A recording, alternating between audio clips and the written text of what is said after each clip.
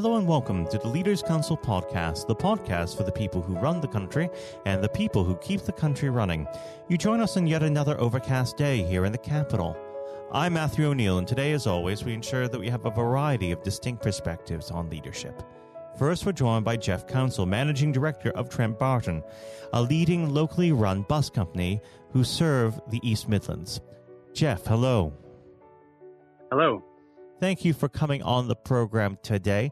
Now, normally we'd get straight into the subject of leadership, but considering the ongoing COVID outbreak, let's start there. How has this affected your operations?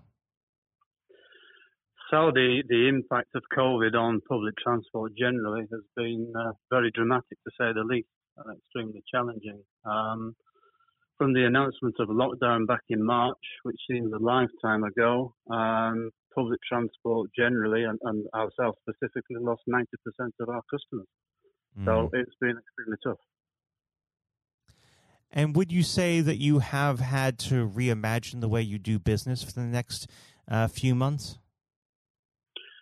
We have running 300 buses in the East Midlands, as you said in the introduction, has its challenges under normal circumstances. But given that we were still carrying a large number of key workers and members of the public who needed to reach essential services, those who worked in social care, we actually continue to operate a level of service beyond that normal revenues would provide.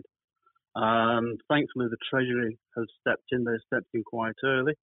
And given each measure of easing of lockdown, we've been able to restore a number of frequencies and a number of services. So today, we're operating around 75% of pre-COVID scheduled mileage services.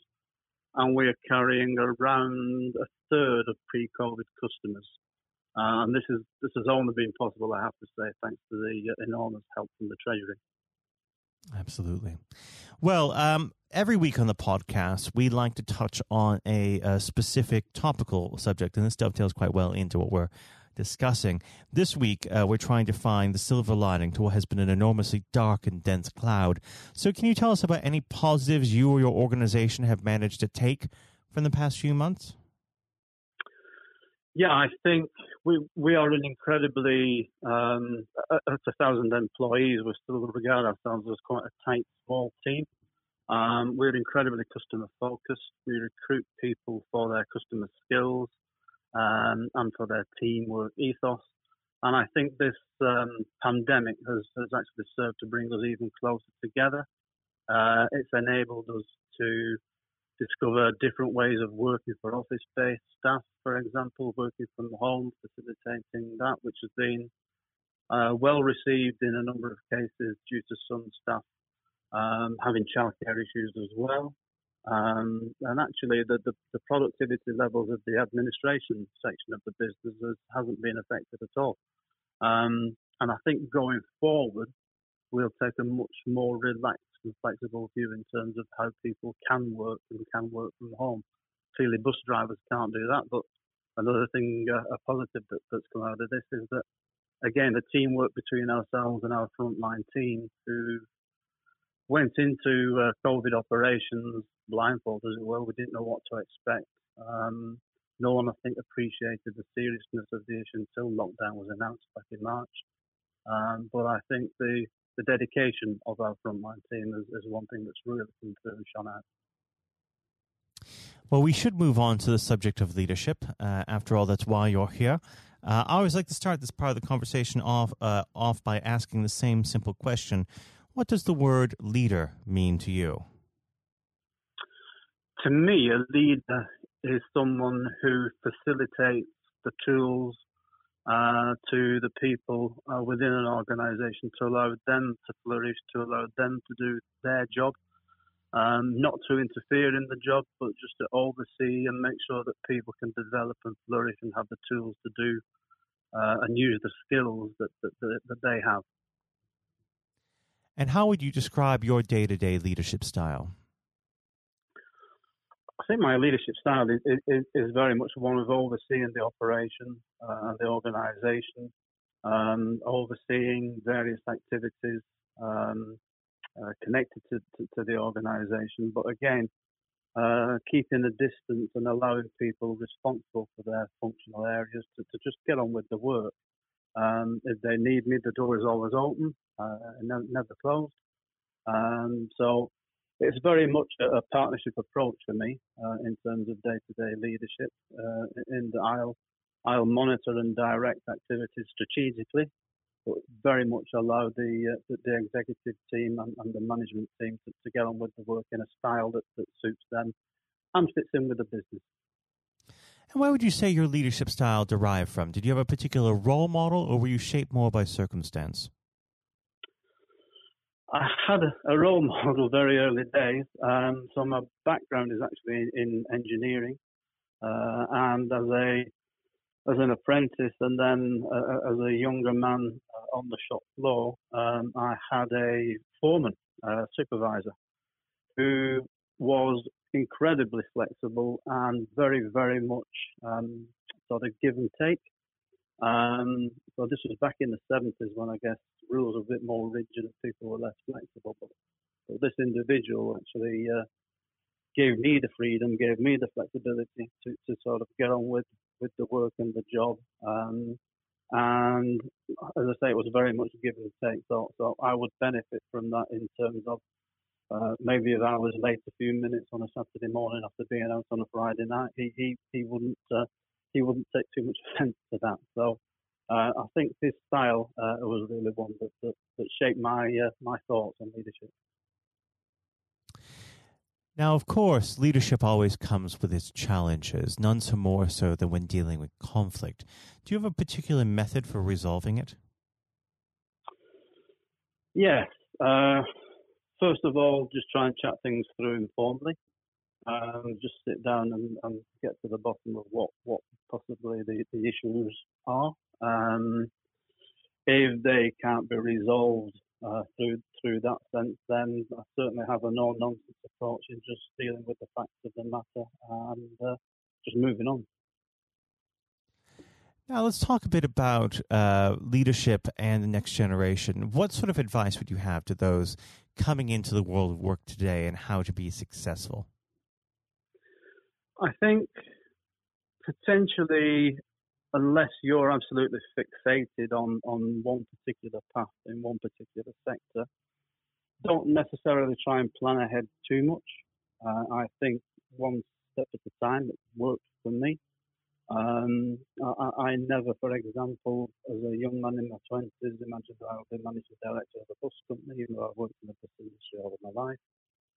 I sort of had a progression plan in mind where I wanted to do. I wanted to go into management. That sort of hit me pretty early on in my 20s, I guess, and I was supported in that. But I would say don't try and plan too far ahead, but do have a plan that gets you there in stages, and don't be in too much of a rush. You learn a lot along the way. Now, unfortunately, our time together is drawing to its close, but before I let you go, what does the next 12 months have in store for Trentbarton? So, pre-COVID, I would have given you a very different answer to the one I'm about to give you. We are still in very challenging times, as I say, due to coronavirus. We're operating 75% of our fleet with only 35% of pre-COVID revenue. That isn't sustainable. As I mentioned before, the whole of the industry, transport industry, is surviving at the minute thanks to support from government and Treasury. There's bound to be a time where that support cannot continue. It isn't sustainable. So for us, it's very much now looking ahead in terms of commercially what we might look to operate in the next 12 months and put everything in place in terms of resources to help us get there smoothly and protect as many jobs as possible. Mm-hmm. Well, it's been a pleasure having you on board, Jeff, and we'd love to have you back on the show again when things get back to normal. But for now, thank you. Thank you. That was Jeff Counsell, Managing Director of Trentbarton. And now, if you haven't heard it before, is my exclusive interview with our chairman, Lord Blunkett. Lord Blunkett, welcome. Thank you very much. It's very good to be with you. Well, of course, nothing is being said at the moment other than COVID-19, which we must touch on. What would your message be to small businesses who are trying to keep going? Well, I think the last ones standing will be the ones that thrive when we get back to some sort of normality. So it's have confidence and courage.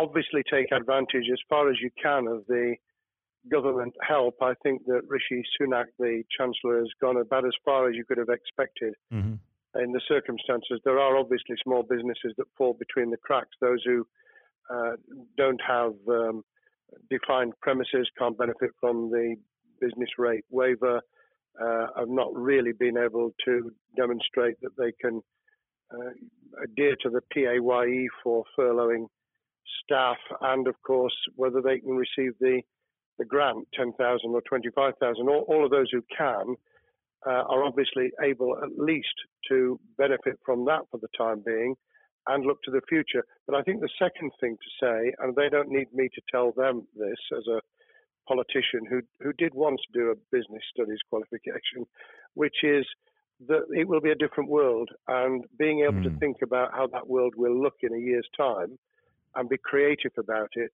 and learn from not just what's happening to you at this moment in time, but to others around you and the sector that you're working in, that will be really important. Do you feel that the long-term effects of the COVID-19 outbreak will in some ways be positive for British industry? Well, only in the sense that people are having to be creative, they're having to adjust and innovate. Therefore, they're thinking about more productive, if you like, greater productivity ways of delivering the same service or delivering the same products. And in that sense, I think we'll have temporarily at least very much higher unemployment than we've become used to, but we'll probably have a burst of productivity, which will help with the recovery. Whether it will help with the inequity of the way in which our economy is imbalanced, both between services and productivity and the production of goods and services, I'm not sure. What we will need to try and do is to ensure that the geographic imbalance that exists is, as far as humanly possible, is dealt with by both the entrepreneurship and innovation from the bottom up and targeted government help, which will still be needed. And we are now in the throes of the kind of borrowing that we saw back in 2008 to save the banking and economic system. We're having to do that to save the whole of our productive business and commerce, and I think that will have to be sustained for some time. Do you feel that people will take a second look at global supply chains in the wake of this outbreak? I think there's going to be much more creative ways of using local supply and linking up inside sectors much more effectively. And I hope that the Leaders' Council will be able to play a part in that, in the sense that people who have something in common, a synergy in terms of what they're delivering, whether it's a service or whether it's manufacturing or whatever, will be able to see that there's a good outcome from knowing the sector better, linking with people, not just geographically, locally, but those in this country who may not have been on the radar in terms of what they produced for the supply chain. And of course, ensuring, because there's quite a lot of fraud going on as we speak with people getting into cyber attacks, that they'll also take account of going into the cyber security side effectively as well. The more we are online, the more people who are working from home, the more vulnerable those businesses and their supply chain become. And that's something to think about as well. How important is strong leadership at the moment? Well, I actually think that it's brought to the fore leadership in a whole range of areas, from obviously government itself, and there's been ups and downs with the Prime Minister's severe illness, but all the way through the public and private sector, people have, to use the jargon, stepped up, and they've shown local, regional, national level the kind of leadership that Britain historically was very good at. Regrettably, we've not seen the same on the international scene for all kinds of reasons, but maybe we will in future. So I think out of this will come experience of people who have seen an opportunity to do good, as well as seen an opportunity to provide a good service or goods, including, for instance, shortages for the health and social care system, the food chain and the like, but also I think in terms of seeing the synergy between the private and the voluntary sector and using people's commitment to each other in a very positive way. I'm not sentimental about this. Things will revert. But actually, I think there's a kind of moment of moral judgment of people feeling that they've got a role to play outside the immediate survival that they're engaged in. And if we can hang on to a little bit of that social responsibility, that will be a very positive outcome. Absolutely. Now, what's your broad view of how the government is responding to this? Are you broadly supportive of their measures? Well, it may surprise people to hear that I have been very supportive. Of course, there's been legitimate criticisms about the speed of response on protective equipment and on issues relating to testing. But my own view is very similar to the challenge that was made to the Prime Minister of Italy when people said, why didn't you close Italy down faster? And he said, a fortnight before we did it, I would have been considered to be a madman and nobody would have agreed to do it if I'd tried to move too quickly. And I think that's something that we need to reflect on here in the UK. We may have seen the signals elsewhere across the world and taken them more seriously at the time. Hindsight is a wonderful thing, but as someone who's had his life in the opposite political party to the present government, I think that with some hiccups and mistakes, they've not done a bad job in what has been incredibly difficult circumstances. And you're absolutely right. In a liberal democracy that we live in, it's very difficult for people to swallow orders given to them from government. Well, the UK and the US, and to some extent the Scandinavian countries, have a very different history and therefore interest in maintaining the freedom to decide and the persuasion and consent that's required. Those countries that have experienced one way or another totalitarianism over the last century have a slightly different way of coming at this. I don't want to exaggerate it, but I think that that's why getting the balance right of getting people to go along with what you want them to do in their interests as well as the nation as a whole is a sensible, proportional balance. And I think we now need to adjust to the coming out of the crisis gradually, readjusting to recovery in the same way. Now, something you've mentioned recently on this balance is the police overreach in the enforcement of the COVID-19 structures that have been put in place. What have they done right, and where have they gone too far? Well, I think that they were interpreting what was not necessarily as clear advice as it might have been for all kinds of reasons, because people were feeling their way. I think what's come out of it has been a demonstration by local police services in some parts of the country that they could get people to do what was needed without the heavy hand of drones overhead or people being told that they shouldn't be walking in the street, because this was all about self-isolation, not incarceration. It was about getting people not to pass the infection on to each other and therefore to provide distance rather than to make our lives a misery. Those police services that adopted that policing by consent and chivying people along did really well. Those who went over the top, I think, soon got a very substantial pushback. And one of the strengths of our democracy is that you could have that debate. People could say, I'm terribly sorry, we think the police force in our area has gone over the top. And that in itself is a constraint and a readjustment.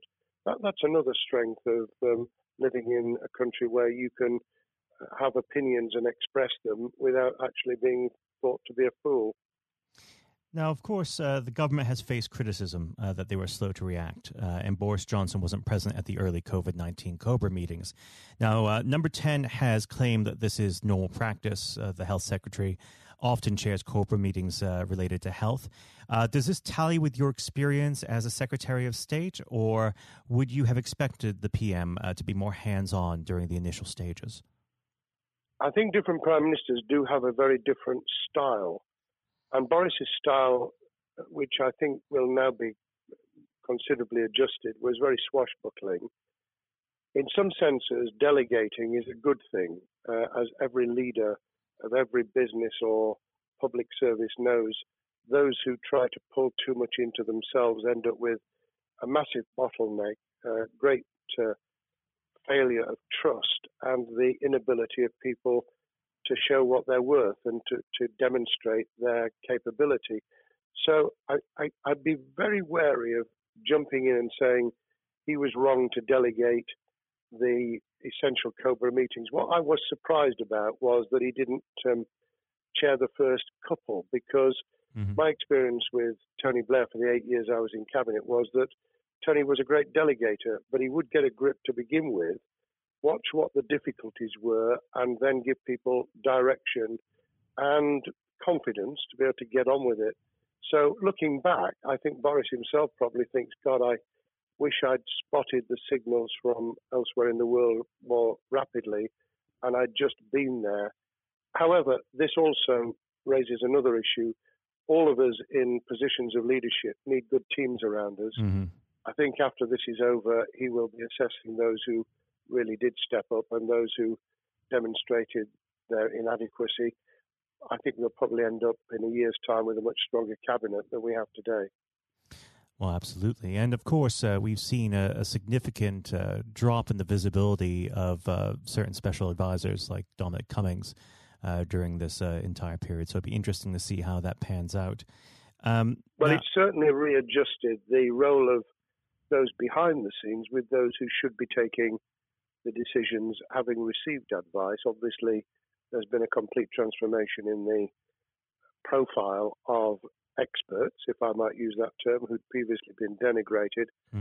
Scientists, medics, people with behavioral science understanding. My only criticism was, were we getting wide enough advice? Were we narrowing it too much to a couple of key centres in London? But that's because I've always been adverse to everything being London-centric. I think there's great expertise, wisdom, experience out in the sticks, and we should use it. Rightly so. Now, was pandemic planning part of your time as a minister, particularly perhaps when you were Home Secretary? Well, it was, but it was on the back of risk arising out of counter-terrorism measures. Right. I was the Home Secretary for 3 months when the attack took place in September 2001 on the World Trade Center and beyond. We did an enormous amount of scenario planning, both desktop and real. On the back of that, it was very heavily orientated to future developing terrorism risk.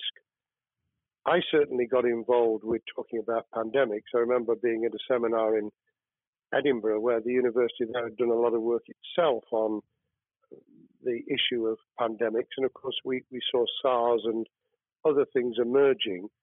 I think people have criticised the government for not picking up the report from 2015, 5 years ago. I think that what happens is human nature kicks in. You deal with what you're immediately faced with. You can sponsor reports, and this is true of business planning, of course, as well, and scenario planning for what business continuity will look like, recovery plans for business, what will happen if there's a cyber attack, what happens if there's an energy shutdown. These kind of things you can look at, but you're immediately turning your eyes to what's in front of you. And had we picked up a bit more on the danger from Ebola and SARS and what have you in the past, then we might have said, what if something hits us in the developed nations? that we don't have a vaccine for, that we can't immediately whisk up protective materials or equipment, or for that matter, medicines that help with recovery, all of which we now see are a danger. I think this will make an enormous difference to the planning for the years ahead. I hope it will be widened so that we don't just look at what's happened, but very rarely do you see something exactly repeat itself. Some of the circumstances will be, but others won't. So that's why I've put emphasis in what I talk about on looking at the other virus, the cyber attack scenario, which could be just as dangerous in a world of just-in-time provision. One of the miracles of the modern developed world, except for the very poor, has been the distribution of food. A lot of it on computerized, technologically advanced systems. If that were to come down, we'd be in real trouble. So I think we need to think those sort of scenarios as well. So have a full plan across both sectors, biological warfare, pandemics, and cyber warfare. Yes, and to do so on different levels. I think, again, thinking global but acting local, we need a lot more to think about what would happen if something took shape that actually broke down those national and global chains and how we would cope. And without, obviously, we've got enough fear and anxiety to last a lifetime. Without creating even more anxiety, we can think about those things for the future in a more rational way, I think. Now, aside from the physical threat of the virus, one of the things that people are vastly worried about is the effect on the economy, not just national economy, but also the world economy. Now, it has been said by certain parties, and I'd like to garner your thoughts on this. Is there a danger of the effects of the lockdown being even worse than those of the virus? Were it be prolonged, I fear that balance would tip the other way. It is about proportionality. It is about balance. It's the wisdom of Solomon, really, to get the moment right when you start to move and then to move quickly. There's no doubt whatsoever that we are stocking up, not just on the economic and employment front, which will be devastating enough, but on the health and social well-being front, enormous challenges, and they will need careful handling because there's a lot of people whose lives, for a variety of reasons, are at risk in the future on a scale that we've been dealing with over the immediate handling of the pandemic, concentrating really hard on those affected by COVID-19, those sadly who have died or been seriously incapacitated. That will roll over into the economic, the social, the mental health and cultural well-being of the nation, and that will need all of us to pull together as well. Absolutely. Now, do you believe the government's doing enough for business? I think that the speed of reaction once the scale of the pandemic was clear was very good. I've praised Rishi Sunak for his action. Remember, a chancellor who only just come into office was planning to deliver the budget in the middle of March and has had at least three equivalent budgets since. I think he's handled it very well. Understandably worried now about what we're doing to our economy. The level of borrowing is sustainable because of low interest rates, but it reaches a point, of course, where it tips over so that you can't then do the kind of structural investment requirements that the government were laying out before and in the March budget. And those will have their consequences as well as a planned payback over many years. I think we've learned something over the last few months. We needed to take immediate action. We don't want another round of austerity equivalent from 2010 through to 2019. I don't think the nation, on the back of what's happened and the challenges we have, could take that. and therefore we need a different plan, economic plan, over a much longer period, just as we did from the Second World War all the way through to 2002, when the final American loans were paid off. Now, of course, one thing that's on everyone's lips, how much longer do you believe that the lockdown can go on for?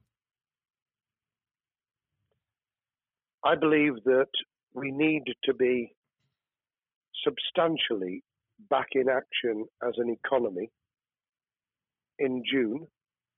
This obviously is led in terms of places where people would meet in large numbers, having to adjust to the fact that it will be longer for them. And sadly, that will involve business closures. It's why the Chancellor extended the furlough scheme to the end of June. Mm-hmm. But unless we get things moving in June, I think we'll run into the summer where all kinds of services and industries will have a chain reaction effect. And what happens with one will then have a major impact on another. And then you get the skittle effect where things get knocked down that you hadn't perceived were going to be affected. So I very much, if I were in government, and I always think of things in that context, what would I do if I were in government?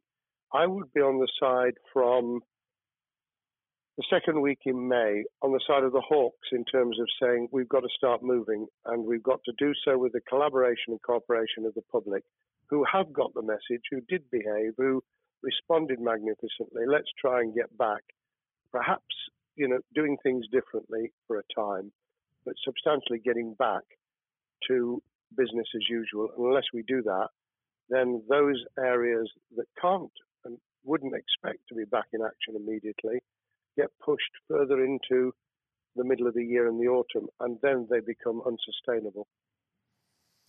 Now, of course, one of the other major developments we've had recently are the changes in the Labour Party. So if we could just speak on the Labour Party for a while. This might sound like an obvious question, but how does Sir Keir differ from Mr. Corbyn?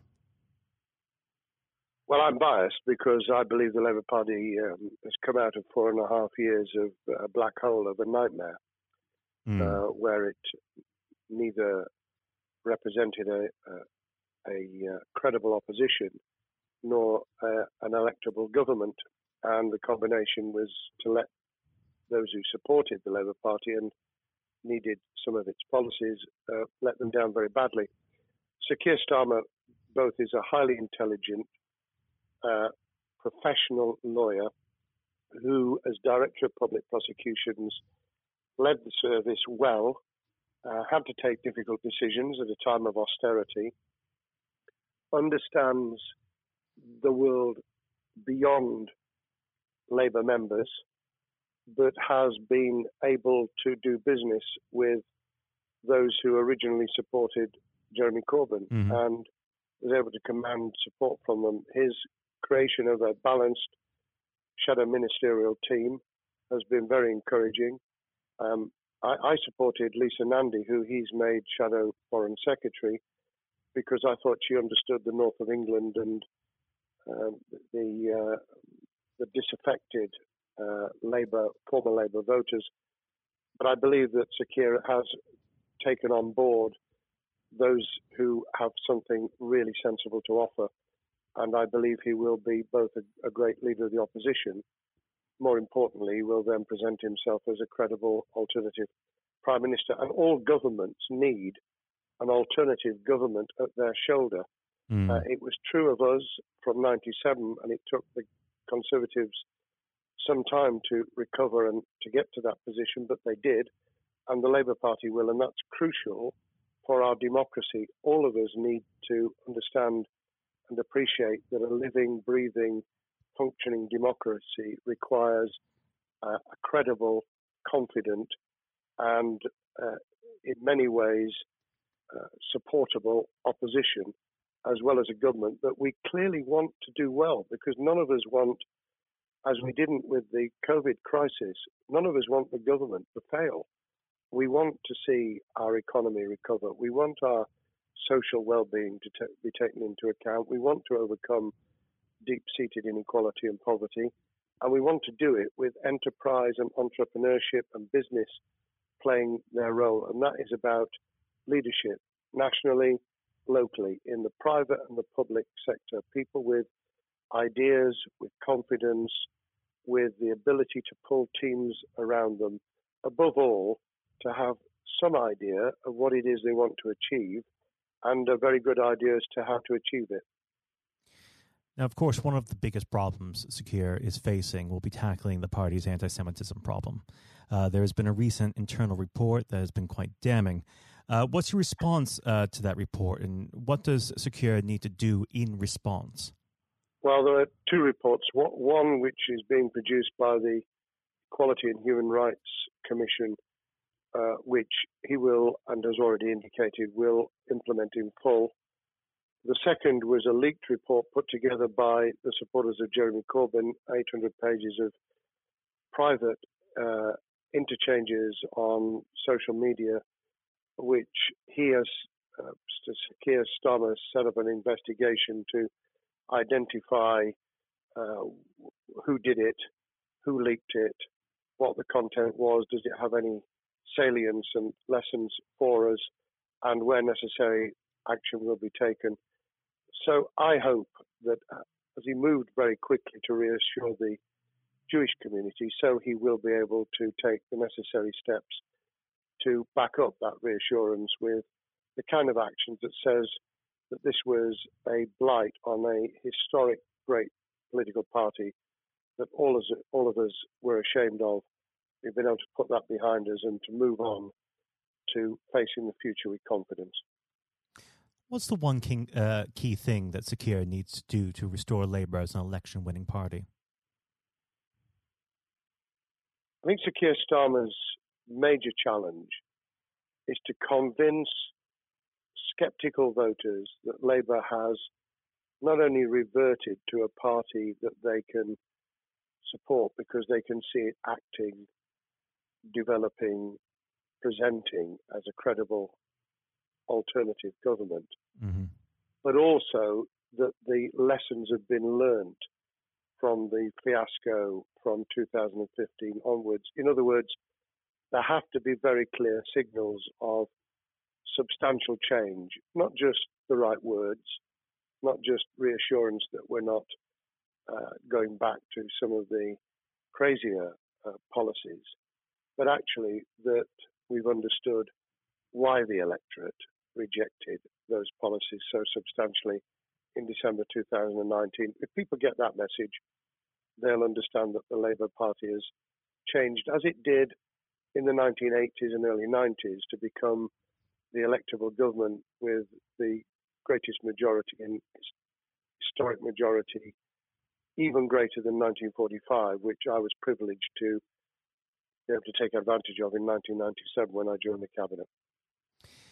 Now, I know what your answer is going to be to this question, but indulge me. Do you think Secure has what it takes to be PM? Yes, I do. I think he has the background, he has the experience, he has the professionalism, he has the forensic mindset, and he has the confidence to have put a team around him which will ensure that it will work. And those elements are true of all leaders. Ideas, the ability to build a team, to have confidence in that team, and to be able to demonstrate leadership in practice, sometimes at the most difficult times.